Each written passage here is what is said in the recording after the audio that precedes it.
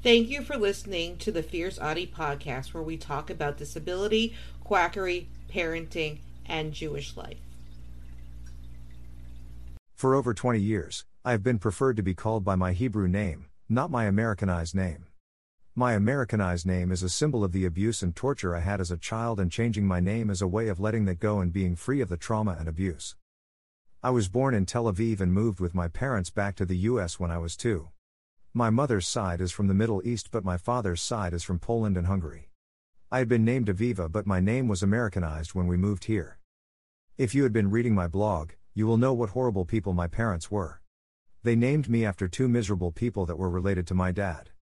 Both of his grandmothers. I had been treated like I was a burden, and I wasn't good enough for them for as long as I remember. As soon as I had the opportunity to go to college, I did.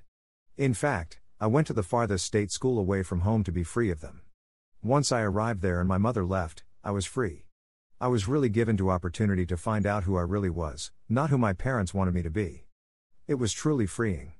That journey was hard, but I'm happy I had the opportunity to have it. People had been calling me Aviva for a long time, but lately I decided to make it official. I already filled out paperwork through the Florida court system, and I am just waiting for a court date to make it official. This is very exciting. I am told that it is very common for Jewish people to reclaim their Jewish identity by making their Hebrew name their legal one. I am taking my name back.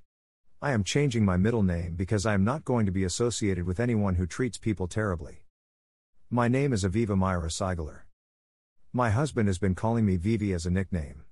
Yes, it's after Vivi the Black Mage. As soon as it is official, I can change it on Facebook. They are being a pain, so I just have to wait.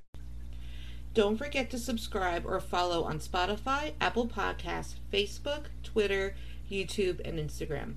Keep on speaking your truth and never let your flame burn out. Thank you for listening.